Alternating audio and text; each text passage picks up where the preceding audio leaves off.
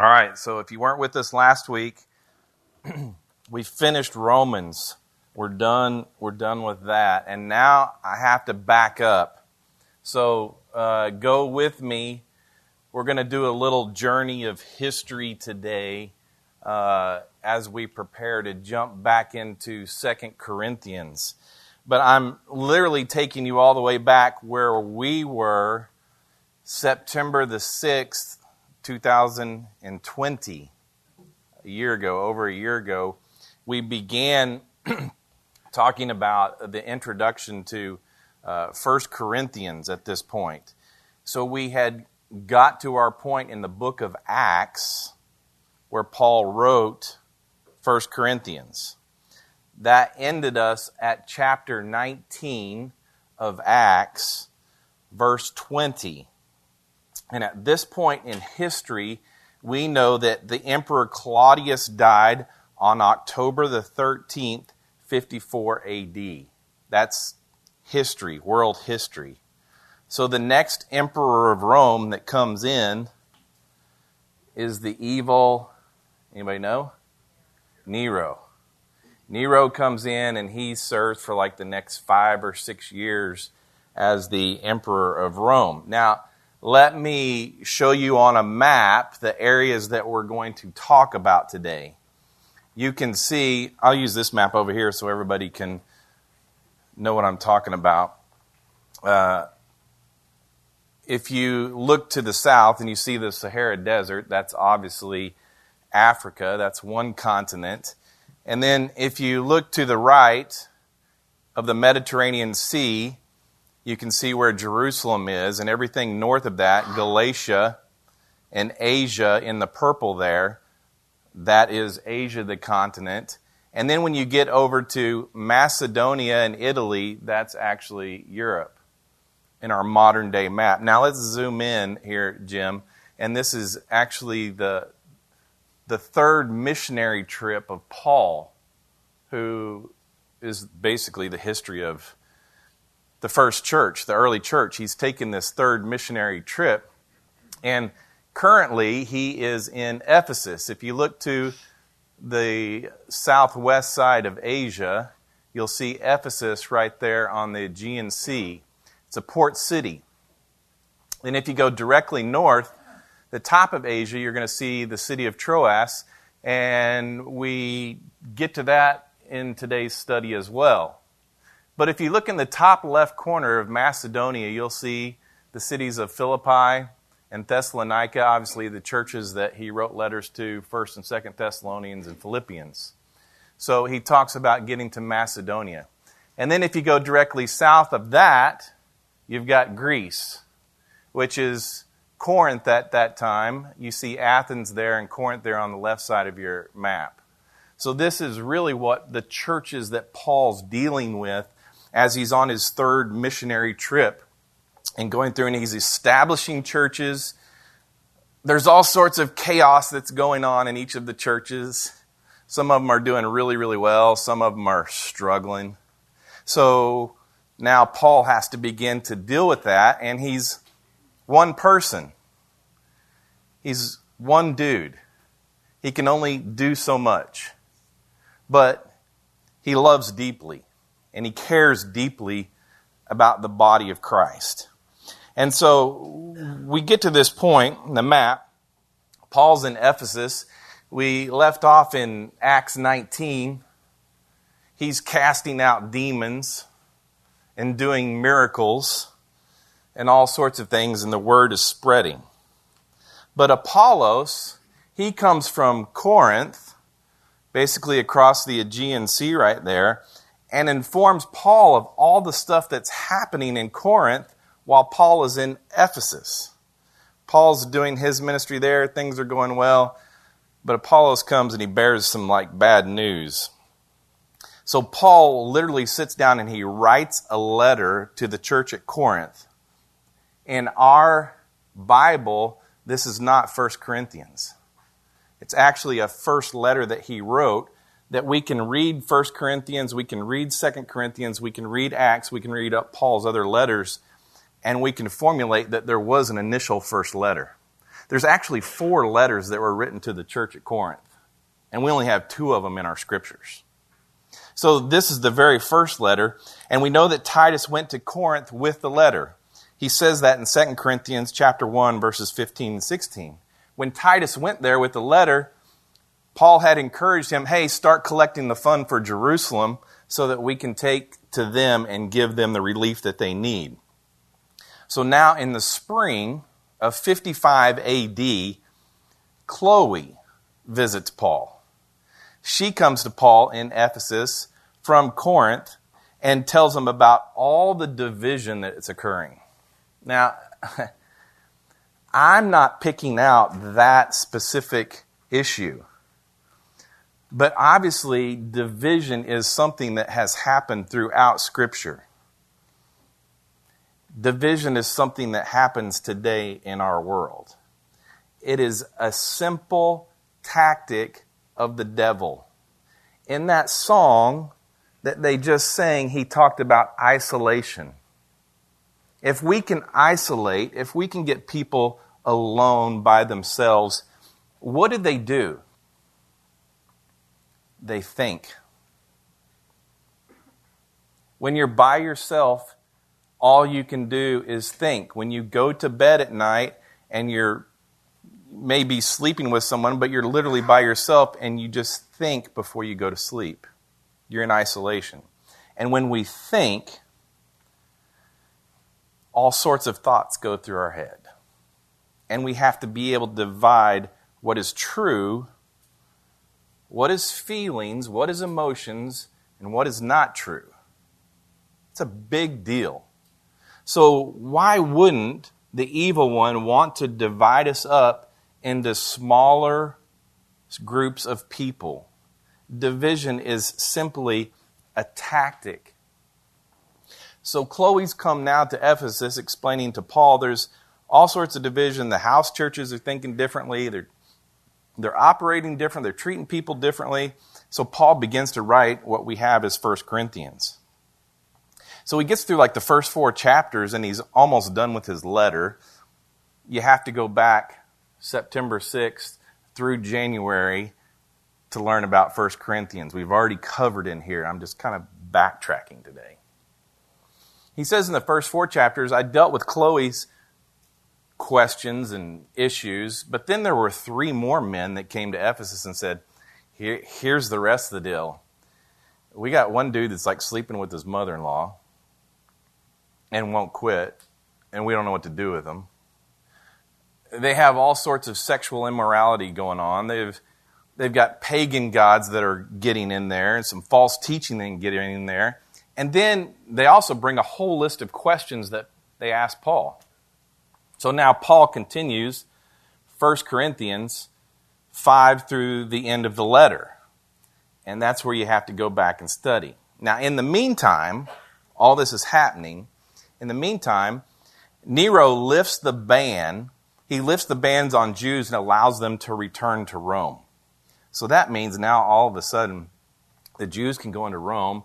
The gospel can go into Rome, and they can tell the Gentiles about what Jesus has done. Paul, as soon as that ban's lifted, he begins to send missionaries in. He wants to establish the churches there with the Gentiles there in Rome, and he allows them to start trickling back in. Remember last week at the end of Romans, which is written after this time period, I went through 26 names and used my phonics. Those were the same people that Paul sent to Rome at this point to begin house churches. So at the end of his letter of Romans, he's literally thanking them and saying, don't forget these people that we sent out as missionaries to Rome because Nero's lifted the ban. So then Timothy returns to Corinth, and he takes Erastus with him. And Timothy tells Paul that his letter, 1 Corinthians, has been rejected.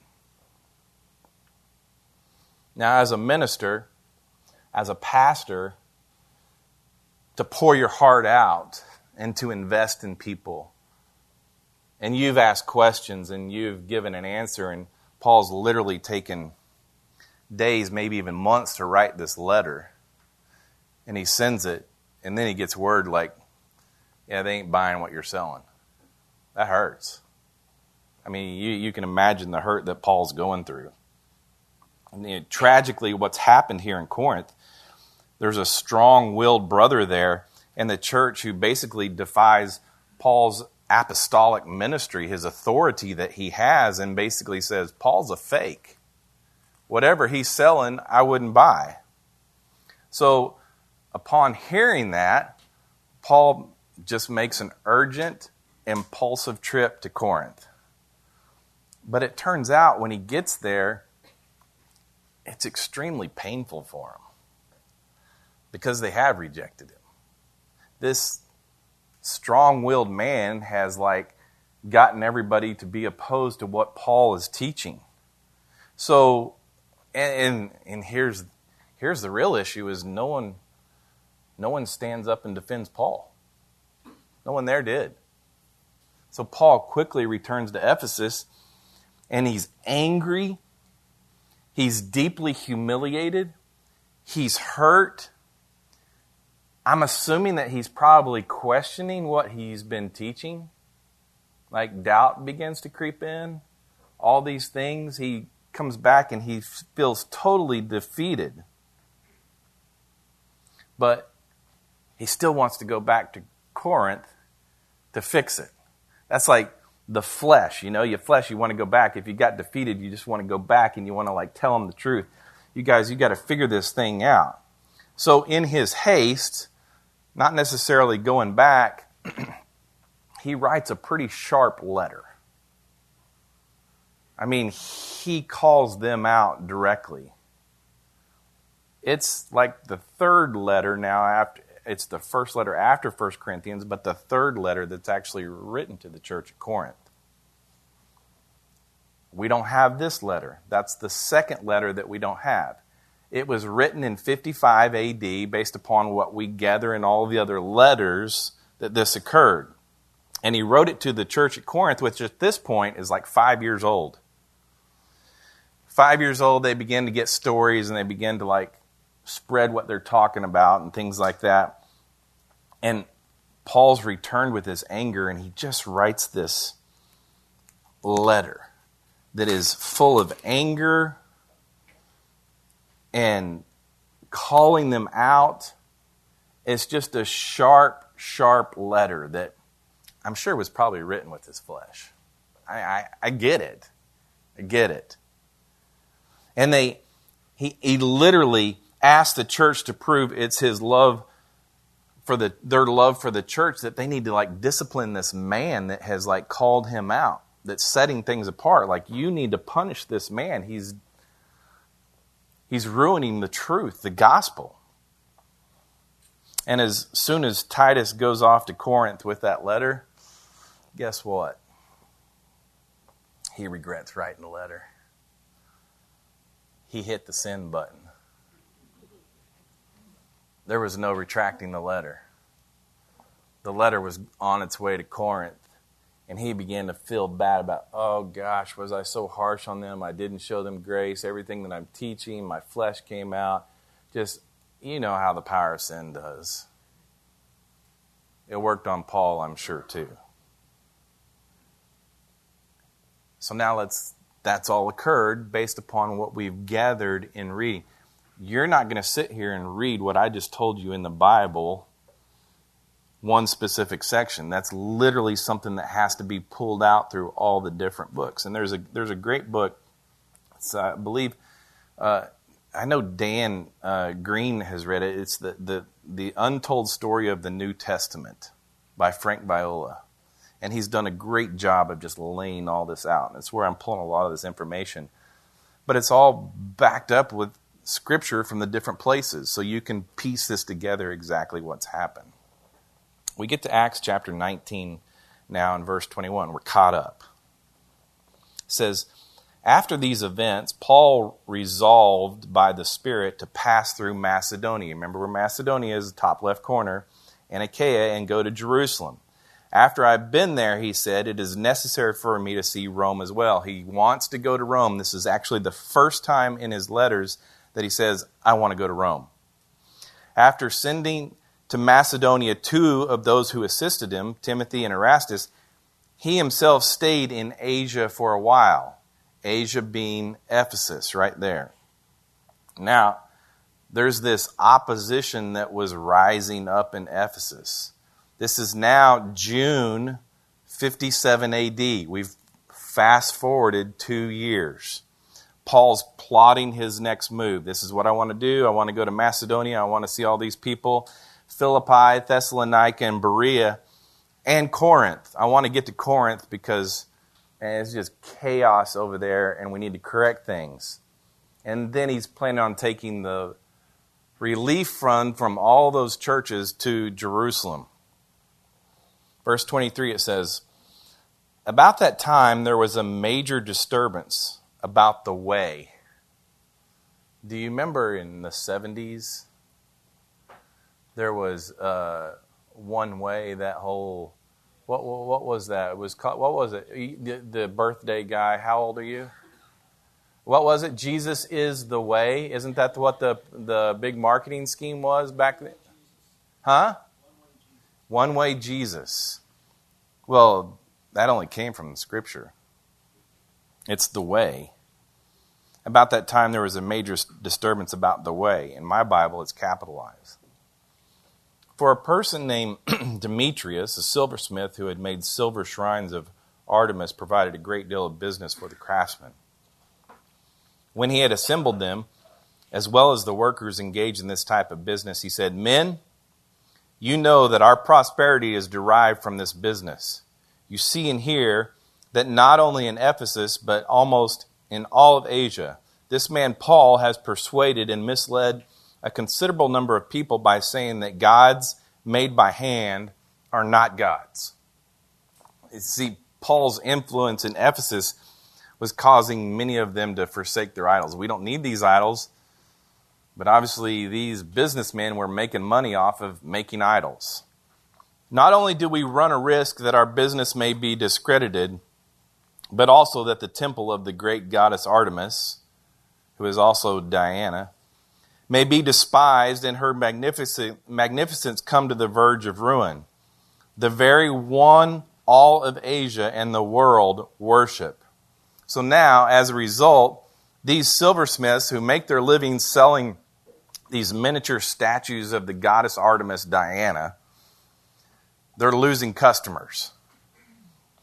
Verse 28 says, when they heard this, they were filled with rage and began to cry out, great is Artemis of the Ephesians.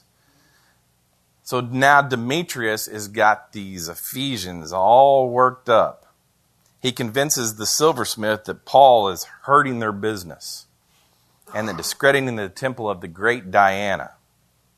Upon this hearing, there's almost like this mob mentality that begins to take place. Verse 29, so the city was filled with confusion, and they rushed all together into the amphitheater, dragging along Gaius and Aristarchus, Macedonians who were Paul's traveling companions. So now this protest is bleeding all throughout the city. You understand how that works, right? Causing a massive uproar. The protesters move into this Ephesian amphitheater, which holds about 25,000 people. It's a lot of people at that time. In a ranting rage, the mob seizes these men. It says, although Paul wanted to go in before the people, the disciples did not let him. Paul's like, I'll take care of this. But they're like, no, you can't go in. Even some of the provincial officials of Asia, who were his friends, sent word to him, pleading with him not to venture into the amphitheater. Just stay out. Paul's wanting to go in there to confront the mob, but the Ephesian believers are preventing him from doing that. Verse 32 says, some were shouting one thing and some another because the assembly was in confusion, and most of them did not know why they had come together. Ha! People were protesting, and they really didn't even know why they were protesting. Some Jews in the crowd gave instructions to Alexander after they pushed him to the front. Motioning with his hand, Alexander wanted to make his defense to the people. So the Jews from Ephesus wished to disassociate themselves from Paul. So they have a Jew named Alexander come up and speak on their behalf. But when they recognized that he was a Jew, they all shouted in unison for about 2 hours, "Great is Artemis of the Ephesians." When they realize that Alexander's a Jew, the crowd shouts for 2 hours. 2 hours. Verse 35, when the city clerk had calmed the crowd down, he said, "People of Ephesus, what person is there who doesn't know that the city of the Ephesians is the temple guardian of the great Artemis and of the image that fell from heaven? Therefore, since these things are undeniable, you must keep calm and not do anything rash. For you have brought these men here who are not temple robbers or blasphemers of our goddess." He's literally saying they really haven't done what you're accusing them of doing. "So if Demetrius and the craftsmen who are with him have a case against anyone, the courts are in session, and there are proconsuls. Let them bring charges against one another. But if you seek anything further, it must be decided in a legal assembly." Like, there's a legal way to do this rather than the mob protesting mentality. In fact, we run a risk of being charged with rioting for what happened today, since there is no justification that we can give as a reason for this disturbance. After saying this, he dismissed the assembly. Wow. Some things never change, right? Some things just never change. So after several hours of mayhem, the town clerk, I don't know how he did it, but he calmed the mob down and suggested that they have a complaint against Paul, that they do it in a legal way. And he dismissed them. So here it is. It's at this point in Paul's ministry where he probably drops to the lowest point. Here's a guy who's like given up his whole life teaching and sharing the gospel and going literally around the world, almost dying at times, being beaten at times. And everything's kind of like caving in on him. Everything that he's done, everything that he's spoken for, everything that he's lived out is falling to pieces. The plots of the Jews have severely tried him. He goes to even a point, the opposition from the Ephesians, he describes them as wild beasts. He does that in 1 Corinthians chapter 15:32. We've already discussed that.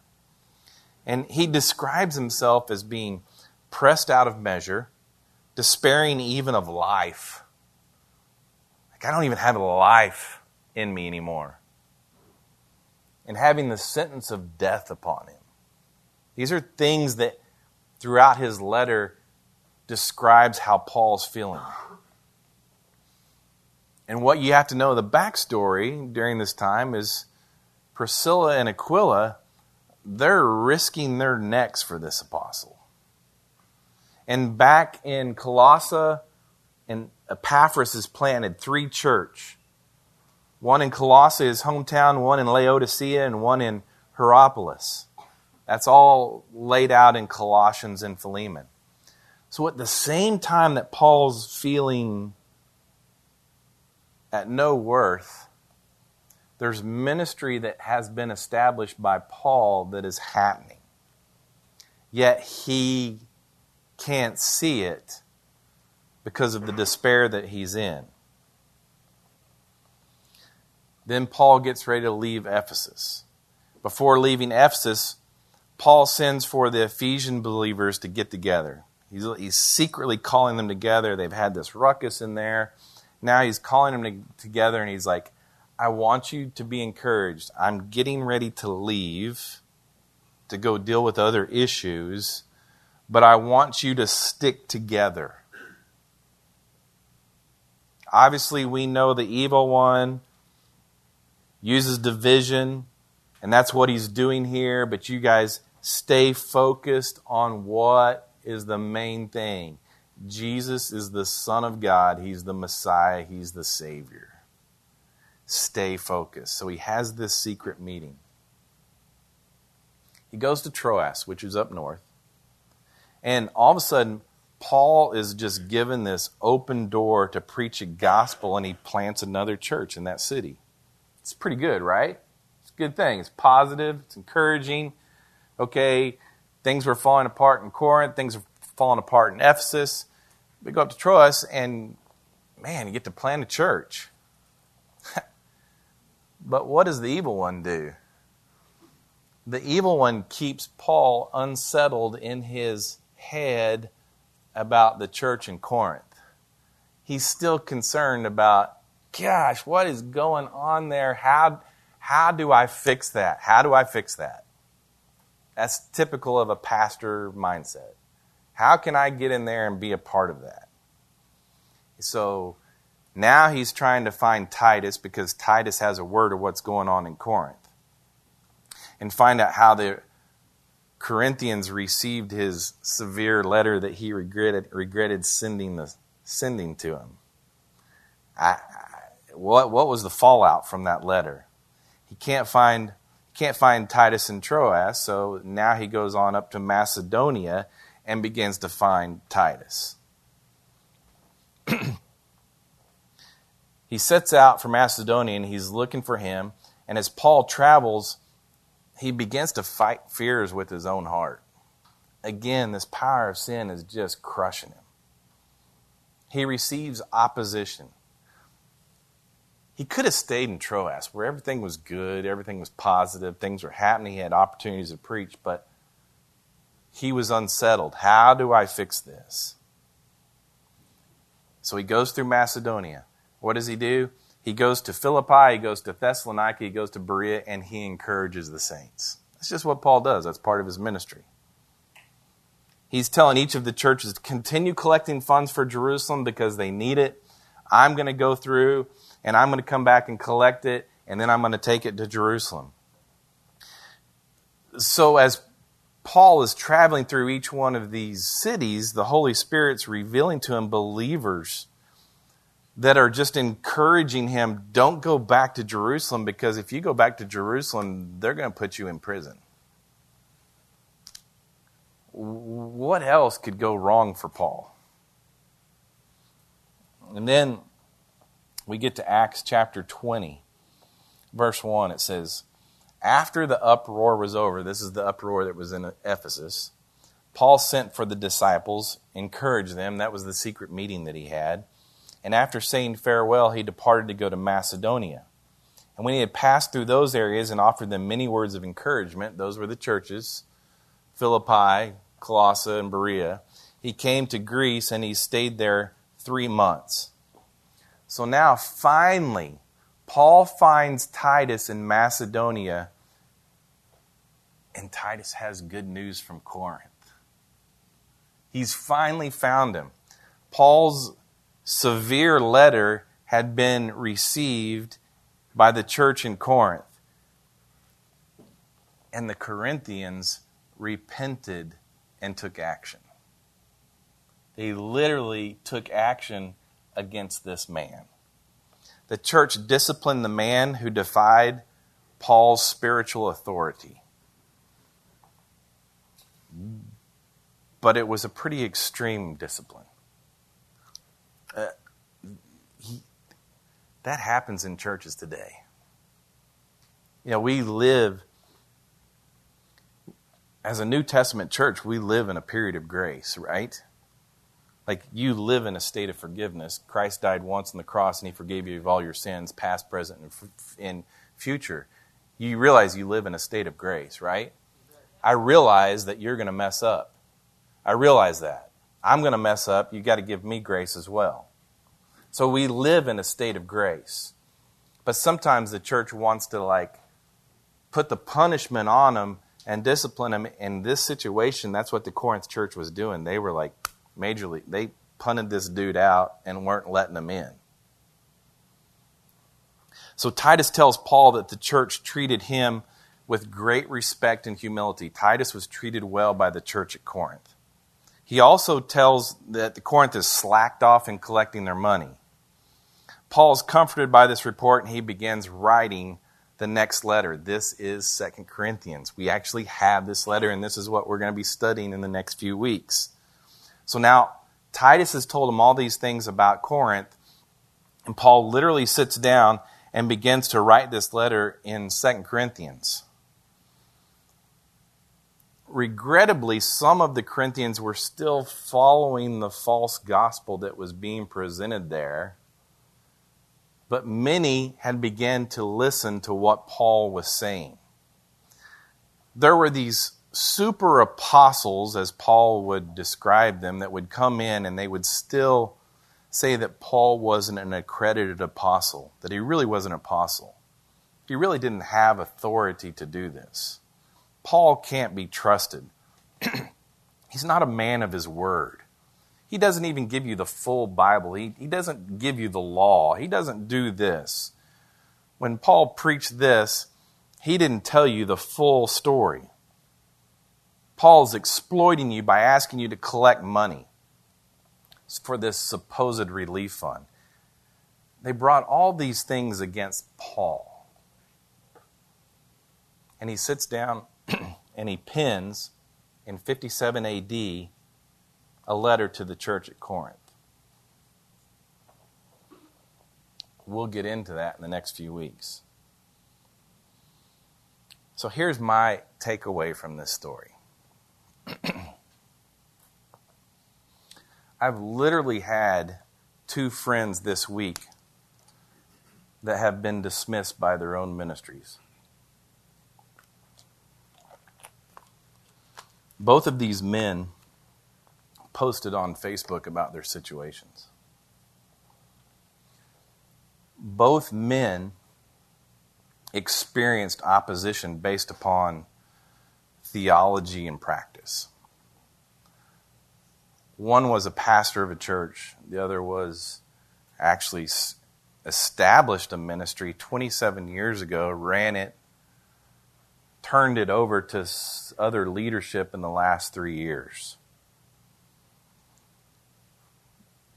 but was forced out of that ministry this week. It's going to happen. Division is a practice of the evil one if you haven't figured it out yet. Division starts small, and it weeds its way into the very thing that is experiencing growth. It's exactly the tactic. It happened in Acts, happened in Corinth, happened in Ephesus. Why wouldn't it happen here today? Division is a tactic of the evil one. Our flesh, for these men, want to respond just like Paul did in his 3rd letter to Corinth. Like, I'm so angry about all the work that I've invested in these people, forgetting the fact that God did the work. But I understand the investment. I have an investment in you. It's a big deal. And although there's much fleshly satisfaction in hitting the sin button, we often regret those harsh words. We want to draw them back. Been there, done that, right? We then come to the realization, just as Paul did, that it's not our place to defend ourselves. I think my flesh would immediately want, you attack my integrity and my flesh goes off. Sorry, that's one of my buttons. But I keep reading Scripture and it's like, Rusty, you don't have to defend yourself. God said He would do that. Well, hurry up and do it. Because if you don't, I'm going to help you. And I'm sure that's exactly what Paul was saying. That's what my friends are thinking. But here's what I say, is keep teaching the truth. Stay focused on the main thing. Jesus is the Messiah. Jesus is our Savior. Jesus is our Lord. The truth will always win over the darkness. The truth is greater than the secondary discussions that are happening around us. Stay focused on Jesus. My identity is in Jesus, not this ministry, not Levener. If it goes away, it goes away. If it gets divided, it's not my deal. I know what the Lord has done. I know what the Lord will continue to do. It's not about the ministry. It's Jesus alone. Jesus alone. Father, to say that we can take a 2,000-year-old book and not make it relevant to our lives today is outrageous, because the evil one is the same today as it was back then. He uses the same tactics. And so today, I'm going to trust you with your word. I thank you for Paul's experiences. I thank you for Paul's just being honest. Just being a real man that was passionate about his ministry, passionate about loving you, passionate about telling people about you. My heart beats with Paul. But Lord, I trust that you are in total control. That you will continue to protect, provide, show us what is truth. And I pray for my friends. I pray for Joel and Walker, that they just be encouraged today. That they are good men with a passionate heart for ministry. That you would keep them focused, that you would show them more doors that are open and opportunities that abound for them in ministry. I pray the same thing for this group right here, that we can see the open doors, that we can see the open ministry. I thank you for my friends that are around me that continually encourage me. But Jesus, we know it's about you alone, and that's it. And I pray these things in Jesus' name. Amen.